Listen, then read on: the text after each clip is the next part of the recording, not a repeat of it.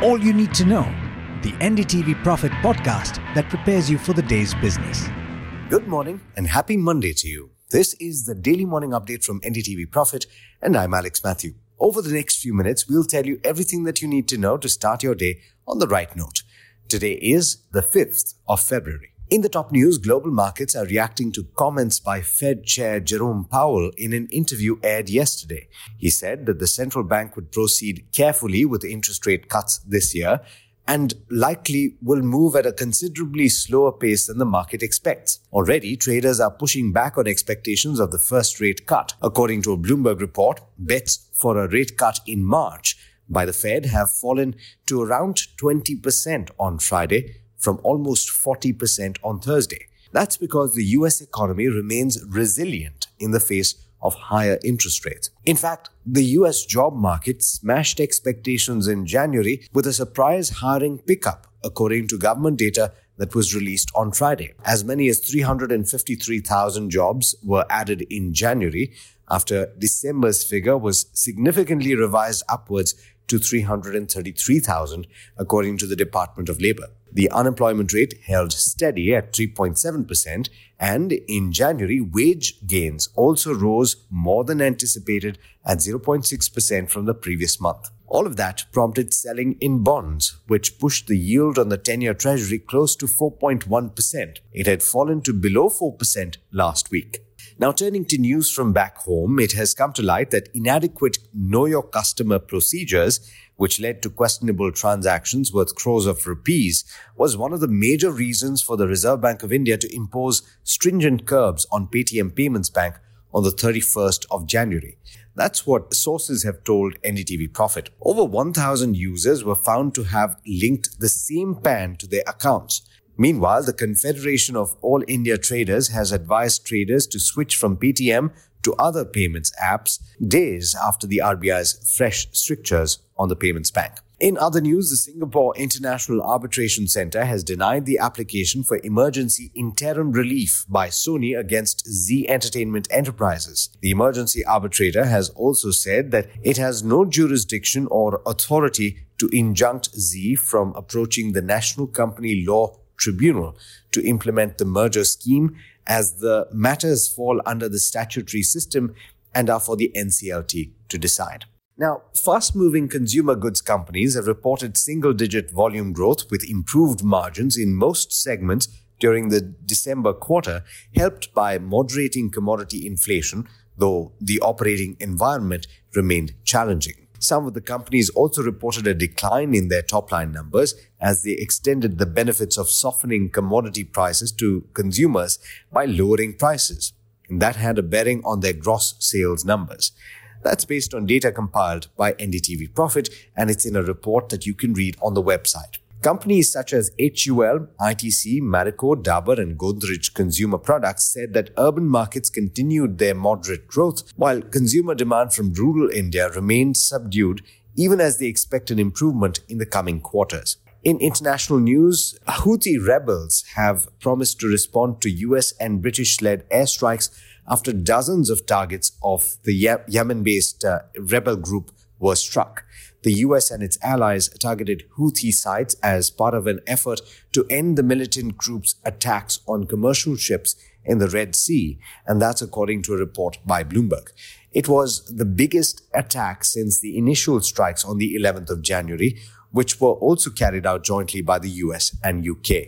A Houthi spokesperson said that the strikes would not go without response and punishment, and the US has in fact promised more strikes. Now, Brent was trading at around $77.5 to the barrel, down from the recent highs of over $83. In international markets this morning, it's a relatively muted start for equity markets in the Asia-Pacific region, with two of the three early risers trading lower by over 1%. And with that, it's over to Niraj Shah for the trade setup for the day in India.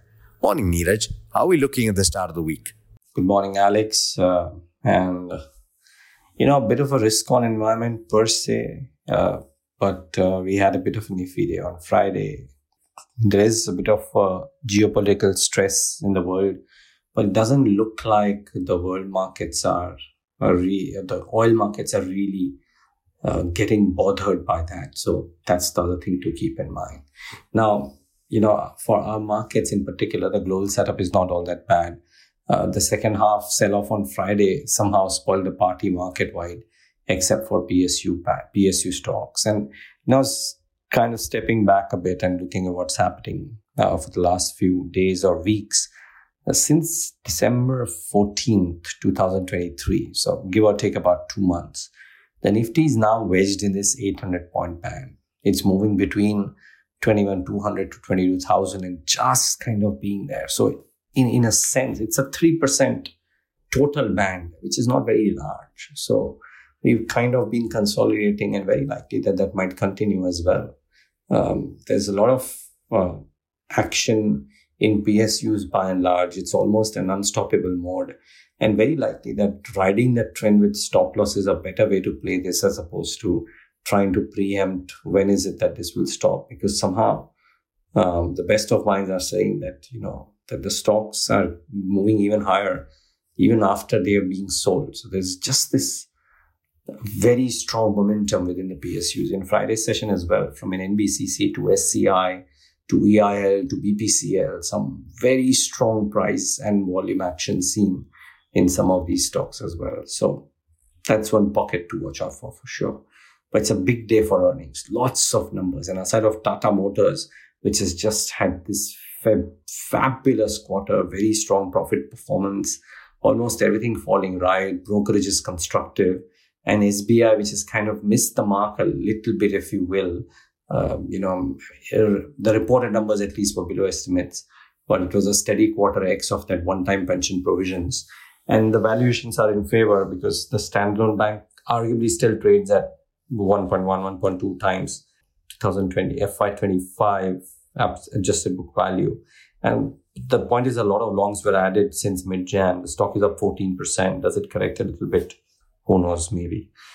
What will correct today is UPL. Need to mark that stock. Revenues were down 27%. Margins at 4.2% versus 21.7%.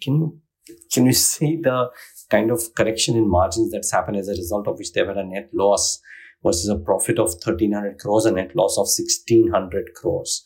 The trailing 12-month loss is 718 crores. That's quite something, really. Even if things reverse, FY24 has been a forgettable year for UPL. And there's one more thing plaguing them, which is something I spotted in a Nirmal Bang note. It says that the weak results and the high net debt of 310 billion, which is 31,000 crores, raises concerns on sustaining investment grade rating, given the subdued Q4 outlook that is likely to cap the FY24 EBITDA at maybe 4,000 crores as per their estimates. Now, this 4,000 crores of EBITDA could result in net debt to EBITDA overshooting the cap required to maintain investment grade. Can we see that happening on UPL is the key thing. So let's wait and watch. But that certainly remains a stock in focus. From amongst the larger ones, what did well, aside of Tata Motors, was Interglobe Aviation. Revenues up 30%, EBITDA up 40%, net profit substantially higher, nearly double, more than double of the net profit. Massive free cash flow sitting on the books right now, nearly 20,000 crores, if you will. Could they do a buyback? Well, who knows? That's something that we kept in mind as well for Interglobe Aviation. I was looking at some brokerage notes, and they seem to be very, very constructive for Interglobe Aviation. Kotak in particular was very, very bullish on this one. So do watch out for that as well. In their note, of course, Kotak is saying that the network advantage is at play. Indigo is well prepared on the PNW issue as well. They have revised the target price to 3,700 from 3,300 earlier. So watch out for that one in the session today. What else? From amongst the larger names, I've already mentioned UPL, as well as Interglobe Aviation, Tata Motors, and SBI. Now some other numbers. Delivery had a solid quarter. Revenues up 20%, EBITDA of 100 crores versus a loss of 73. Net profit at 11.7 crores versus a loss of 195 crores. Brokerages were up their EBITDA estimates by approximately 10% for FY25 and 26. So to watch out for this stock. Titagar, lived up to its billing, 24% uptick in revenue, margins expand from 9.5 to 11.5, net profit up 129%. Good showing for this one. Not a great showing for Divgi Talk Transfer. Revenues were down or flattish, but EBITDA was down 29%, margins at 20.5 versus 28.4, as a result of which net profit too was down. So watch out for Divgi Talk Transfer. It's not a cheap stock, may react a little bit. Some other smaller numbers include an Arihant Capital or a CDSL or a Salasar Tech, all of which had some very strong performance, and Gujarat Alkalis and GHCL, which had forgettable performance. In Gujarat Alkalis case, Q3 EBITDA was down 97%. GHCL saw the margins come off from 33 to 18.74%. So that stock too could see a bit of a corrective move. I think in the case of Arihant Capital and the CDSL, the capital market plays good numbers, good income. For Arihant, revenue doubled, so watch out for that one as well. And last but not the least, some pharma observations. So Aurobindo Pharma, the stock had fallen midweek. Everybody's wondering why. Now we probably know the reason. US FDA inspection of Telangana unit closed with 9 inspections. The companies temporarily stopped manufacturing on certain lines. And Jubilant Pharma is the other one. US FDA has issued 4 observations on the Roorkee unit. So both of these stocks certainly in focus today. Watch out for a clutch of earnings that come out later today as well. Some important names out there. And of course, we're counting down to RBI policy. Let's see what the MPC has in store for us. With this, it's back to you, Alex. Thanks, Niraj. And as always, thank you all for listening in. This is Alex Mathew signing off. Have a great Monday and an even better week ahead.